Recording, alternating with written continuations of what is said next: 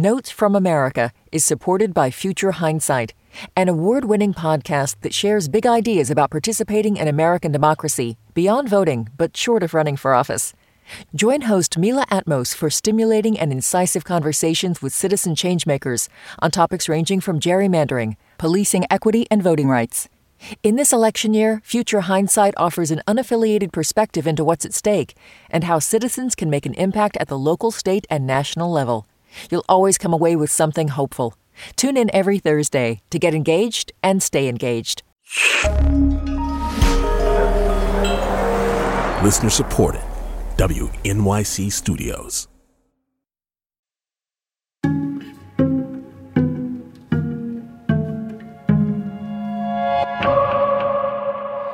History is always on our minds here at Notes from America, but particularly so right now.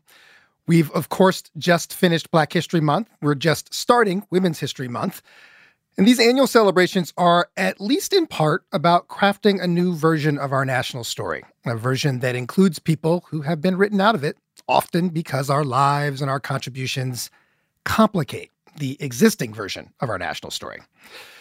As the Notes from America team has been thinking about our own role in crafting a new version of the national history, we came across a really, really cool project that we thought maybe we can try a version of this live on our show. So bear with me. In a moment, I'll set up what we're all going to do together. But first, let me introduce our guest. Juliana Richardson is the founder of the History Makers. This is a project that uses video oral histories to capture the untold personal stories of African Americans, one person at a time. There are now more than 3,400 oral histories in the History Makers database, some famous, some everyday people. It's housed at the Library of Congress and available in a digital archive online, and among its many purposes is to be used in educational settings. Juliana Richardson, thank you so much for joining us. Thank you for having me. Hi, it's really nice to be here. So this project was born from your own personal experience digging around in the archives at the Schomburg Center for Black History here in New York, as way back in the 1970s. Can you share your origin story with us on this work? Sure. I grew up in a small town called Newark, Ohio, not New Jersey, for those of you who are on the East Coast. And we really never studied anything about Black people. I mean, George Washington Carver and his peanuts and slavery. Yeah. And so my 9-year-old brain couldn't compute that my white teacher was telling me he could do all these things with peanuts when all we had been were slaves. And then one day, the same teacher asked us to talk about our family backgrounds. And literally, I mean, the kids' hands were going up. I'm part German, I'm part French. I mean, at a dizzying speed. And I was like, I didn't know what to say because I didn't know at that point, it wasn't Black and I'm proud. So maybe I was Negro. And then I said Native American because most Black people think they have Native American in them. And then I had it in French because my father had been stationed there. So I lied, because I wanted to be sexy like the others. They knew what, It wasn't until that fateful day at the Schomburg Library when I was doing research on the Harlem Renaissance that I had this awakening and went around interviewing people at that time. Butterfly McQueen, who had starred in Gone with the Wind, tap dancer Honey Coles, historian John Henrik Clark, and a man named Lee Whipper, who was the oldest living Black actor at the time. He had been born in 1887. So that's the beginning. And you at the time you were a student, but you were not a historian. And in fact, you went on to be a lawyer, to have an illustrious career in law and media and all these other things. Right. What made you, it wasn't until 2000, I think, that you came back and started the History Makers. Yeah, 1999. 1999. What brought you? I mean, I really, you get to a point where you start wanting to give back and, do something for society. And those stories, I was talking to lots of friends and, their backgrounds of their families were so fascinating and they were not in the public parlance. And think about, there's been discussion even at that point, there was the Cosby Show and people were thinking that was not, at the beginning that Black people didn't live like this. There are all these stories. I mean, really, really, really rich stories of people's backgrounds. And so those stories stayed with me, you know, that I had done as a young college student. And at that point, I don't know about the Spielberg Shoah Foundation, don't know about that project, which after Steven Spielberg did Schindler's List, you know, he was motivated to interview all living and willing Holocaust survivors. Mm-hmm. So it was in the planning phase that people from the Jewish community started telling me about the Shoah Foundation. I checked them out. But, you know, at that point, I'd already written a concept paper. You know, I had two friends who did an intervention on a Saturday. They were like, what are you doing? I'd actually gone to National Bar Association conference in Memphis because I was without a job. That's another thing. I was out of job. It'll focus the mind a lot of times. That's right. Focus the mind because I had no idea what I wanted to do. And I was very confused about what my next steps would be. It's been a long time since I had practiced law. And so I went to this Bar Association conference, and there was Reverend Billy Kiles and Justice Constance Baker Motley, and more importantly, Judge Leon Higginbotham, who I loved and adored. And this is the time of the Clarence Thomas hearings, mm-hmm. you know, where people, and he had been invited to the conference.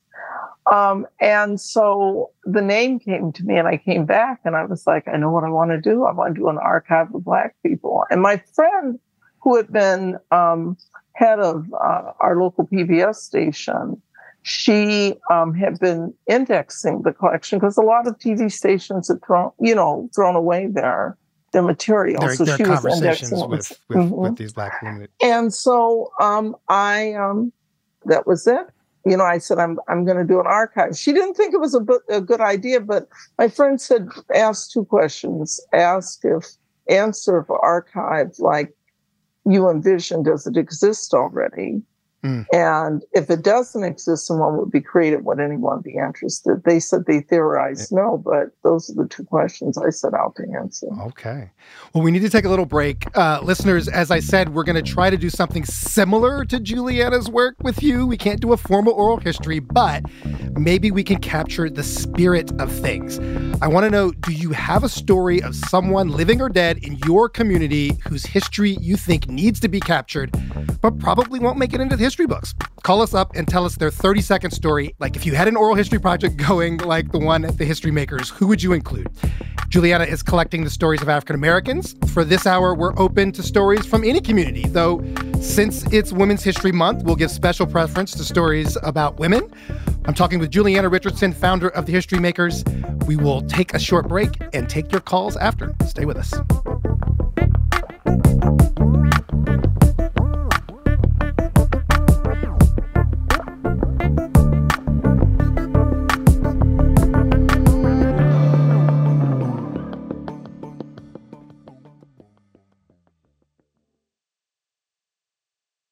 Carnegie Hall has welcomed a dizzying array of performers. To have Andy Kaufman, Frank Zappa, and Birgit Nielsen and Horowitz on the same stage, it becomes this kaleidoscope of our history. I'm Jessica Vosk. Join me for the new podcast, If This Hall Could Talk. It's all about our unique cultural history, as witnessed by one of New York's most beloved institutions, Carnegie Hall. Listen now, wherever you get podcasts.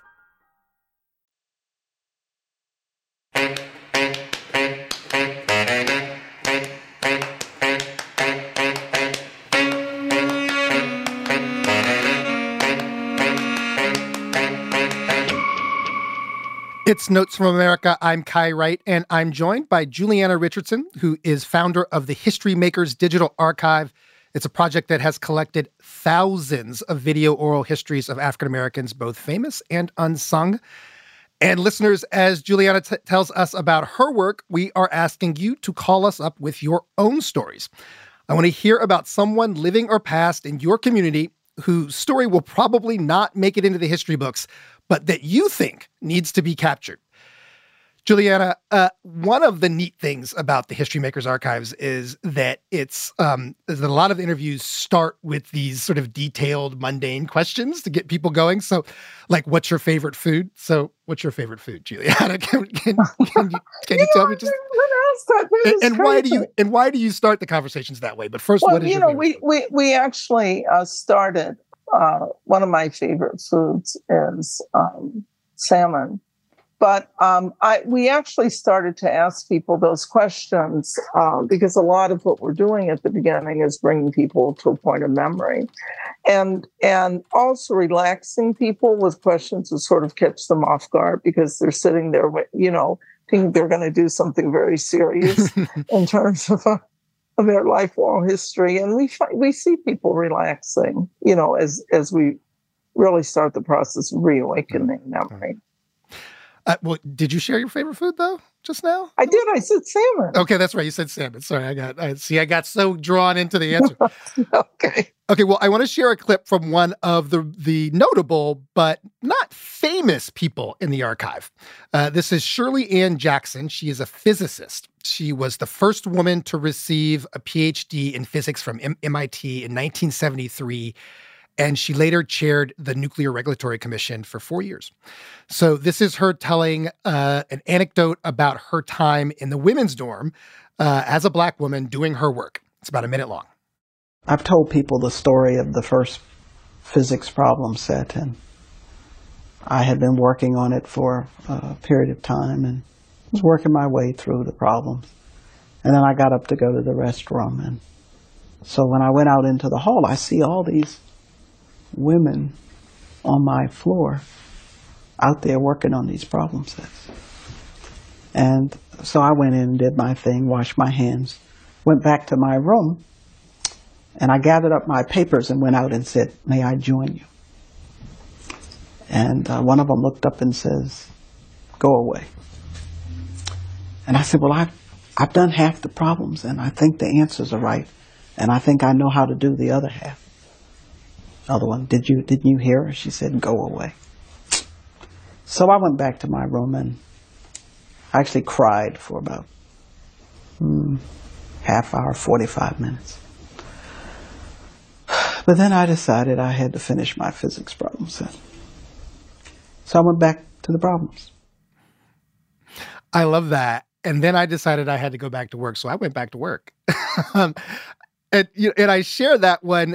I'd love to hear your reaction to it, Juliana, but I share that one because you've got a whole section of the archive dedicated to people in science. And I want to know about why you chose that. No, thank you for playing that. I actually did her interview and I don't have memory of that story. Well, you've done thousands. That's right.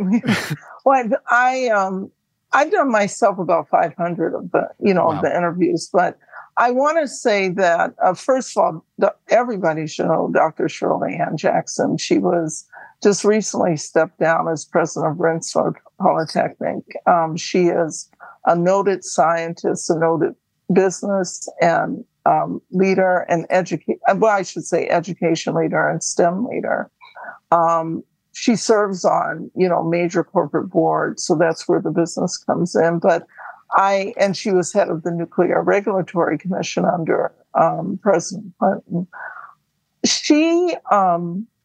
So the fact that she's telling that story, and you think of kids now, like there's a lot of trying to find your way, a lot of, things like bullying, but in this case, it's like she doesn't exist. Mm-hmm. And how did she go on to be the first female, Black or white, to graduate with her PhD in physics at MIT, when obviously she did okay on those story sets. Obviously. When you think about it, no one was willing to work with her, and look what ended up happening. Right. And so I just think that, for young people and for anyone who's trying to find their way, that story itself would be, within context, would be very inspirational. The other thing is that STEM brought us through COVID. Yes, indeed. Yes, indeed. Mm-hmm. We are at a time where we are remembering the value of of this field. Okay, well, let's take some calls. Let's go to V in Chicago. V, welcome to the show. Hi. How you doing, V? Do you have a person whose story you'd like to share with us? So you think this is a person whose story needs to be recorded? Absolutely. I want to share my grandmother. My grandmother is the first Black female that the Chicago Board of Trade hired as a director in 1971. She's still living. She retired in 1994, so next year will be 30 years she's been retired. She was in charge of the mailroom, office services, and reprographics, and her name is Erdine R. Bryson. Say her name one more time. Her name is Erdine R. for Renee, last name Bryson. Okay, Erdine, let's lift her up. That's wonderful. Thank you for calling and sharing that, V. Thank you. Thank you. And Juliana, the folks like that, your archive includes people who, we have some, again, there are famous people. I think Barack Obama's in there, but there are also, as I've said, people who are not famous. Why is that important to you? Why is it important? Oh, it was extremely important because you don't know where history lies, right? We're doing people's life oral histories. About 50% of our subjects know a lot about their family background. 50% don't know much at all. But we were really trying to pick up where the slave narratives left off. And, a lot of times we were paying attention. We have a place on our site where people can recommend people to us. Like there's a woman named Jenny Lagan who got recommended to us. And she's the famous, if you watch any old black and white movies, she's from Chicago. She was a famous tap dancer, female tap dancer. So You just don't know where history lies. You don't know where history lies. Let's go to Brett in Elgin, Illinois. Brett. Hi there. I wanted to mention my grandfather. His name was Russell Seitz. He was born in 1904. He passed in 1992. He passed when I was 15, so there was a lot that I didn't get to ask him about. But later in life, I always marveled at the fact that he lived through so many major events throughout the 20th century. He was too young for World War I, and they lived through the Depression, and too old for World War II, and just all the different things that he saw between the Cuban Missile Crisis and the Kennedy assassination and going to the moon. And it fascinated me that this man who, he was born in Cerro Gordo, Illinois, and he ran his own trucking company before World War II, and he built houses. He was an electrician and a carpenter, mostly self-taught. And I thought he was a treasure trove of information that, as a 15-year-old, you don't think to document. Wow. Well, thank you for that, Brett. Let's go to Wendy in Springfield, New Jersey. Wendy, welcome to the show. Yes, I would like to lift up Imogene Johnson, who is now dead, but she's originally from Chicago. And here in Springfield, New Jersey, she was the principal of a middle school. But what she was most known for in our community was anything that you had a problem with, whether it was something with an agency or something with somebody wanted to learn something. She knew someone who could connect you with someone. She was the person you went to. She was the community godmother. And when she was younger, she went to the continent, I think it was Liberia, with a group of teachers to train teachers in Liberia. And I know that from the eulogy when I went to her funeral. But a wonderful person, Imogene Johnson, and she's originally from Chicago. She grew up in the Ida B. Wells projects there. But she came to New Jersey, and she was the light of our life and my son's other grandmother. Wonderful. Thank you for that, Wendy. And UC on YouTube says Richard A. Smith, 1932, was a Black physician who was part of a 5-person team composing the Surgeon General's Office of Equal Health Opportunity, which desegregated the U.S. hospitals in the mid-1960s. So thank you for that, UC. You mentioned, Juliana, the slave narratives at one point, and this is the WPA, the Works Progress Administration, collected narratives in the early 20th century of formerly enslaved people. Just for folks, first off, who aren't familiar with that project, give us a quick sense of what that was, catch people up on that, and then how you see, because you said you see the history makers as a continuation of that work. Yeah. So between the years of 1936 and 38, right after the Great Depression, under the administration of Franklin Delano Roosevelt, there was what was called the Works Projects Administration. And so they put people basically back to work. And one of the projects was to interview the formerly enslaved. So there were 2,300 interviews between the years of 1936 and 38. And there are funny stories about that, where one formerly enslaved was interviewed by a white person and a black person, and they had totally different stories. Zora Neale Hurston is probably the most well-known Black person who worked on that project. I want to say one thing, though, too, also, some of the people have called in. It's really important you'll get to a point where you really want to know more, and if you can just take out your iPhone or recorder and just sit down and talk with family members. And, we really need to rescue the history. We're about to lose most of the 20th century. It's a really, really stark point that those of us of a certain age are starting to realize, because we could look at our families and say, oh, my goodness, the 20th century is slipping away from us. So good note if you're thinking about it, just take out your phone and start recording somebody in your family that you think should be captured for history.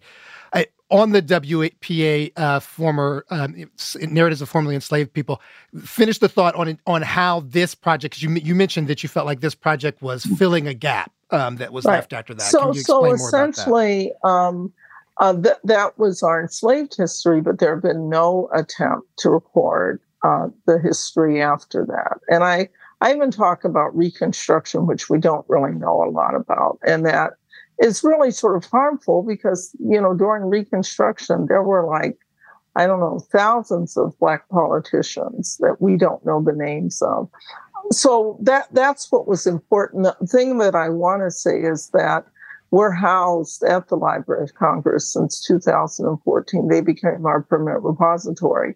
So because they're also the repository of the WPA slave narratives, in one place now are the stories of the formerly enslaved and the progeny of the formerly enslaved. So I just think that's pretty wonderful. But this is a project that we need lots of people helping us with. And I really think we will be heading the way or forging the way, this Black project, with others who have lost American stories. So you were talking, to the listeners about who else has, stories. There are lots of lost American stories. And you said you need lots of help with this project. How can people help with this project? Is this something that people can just chip into? Volunteers, funding, interviewers, recommendations, though it takes us some time to get through things and prioritize. Each interview costs $6,000. Wow. It's not just the interviewing, it's the archiving. Right. So we're a very serious oral history project, but we are also a very serious archive. Is it the case? I believe I saw that at one point you looked in the archive and you felt like women were underrepresented in the archive that you were making. Yeah, you heard this. Yes, tell me about that. How did you notice that, and why do you think it was the case? Okay, God, I could not notice it because there are 800 less women than men, and this is a women-led project. It wasn't, intentional. Like, I could interview John Johnson, founder of, Johnson Publishing, Ebony and Jet, but I couldn't get Eunice Johnson to interview. And so that happened. And so I just think over time it got to this catastrophic level. And if it weren't for Ursula Burns, the former CEO of Xerox, who stepped forward to fund it. And so we formed a Women Makers Advisory Committee. We've got the women leaders helping us across different disciplines. And so we're really starting to change that. But it happened over a period of 2 decades. Yeah. I have to ask you, we've only got about 60 seconds here for this, but we do exist in a moment where an effort to interrogate American history is under a direct political attack. And given that your work happens in educational institutions as well, I just wonder if that has shown up in your work at all. And if not, just how you feel about the work you're doing in this political moment. Okay. First of all, our work started over 2 decades ago. So I think our agenda has already been set and we're not responding to Ron DeSantis or anyone else. So that's one thing. The second is that, yes, it has shown up. We have had, prior to any of this uproar and use in the classroom, where some students in their reviews said that they resented having to study about Black people. But there are also an equal number of people who we're giving life to, and we're changing the narrative of African American achievement in history. And so that's what I think is most important. We will have to leave it there. Juliana Richardson is founder of The History Makers. It's a video oral history of African Americans with more than 3,500 entries housed at the Library of Congress and used in educational institutions and others. It's at thehistorymakers.org. Juliana, thanks for joining us. Thank you so much for having me. Notes from America is a production of WNYC Studios. Follow us wherever you get your podcasts and on Instagram at Notes with Kai. Our theme music and sound design is by Jared Paul. Milton Ruiz was at the boards for our live show tonight. Our team also includes Karen Frillman, Vanessa Handy, Regina DeHeer, Rahima Nassa, Kusha Navadar, and Lindsay Foster Thomas. Andre Robert Lee is our executive producer, and I am Kai Wright. Thank you so much for spending this time with us.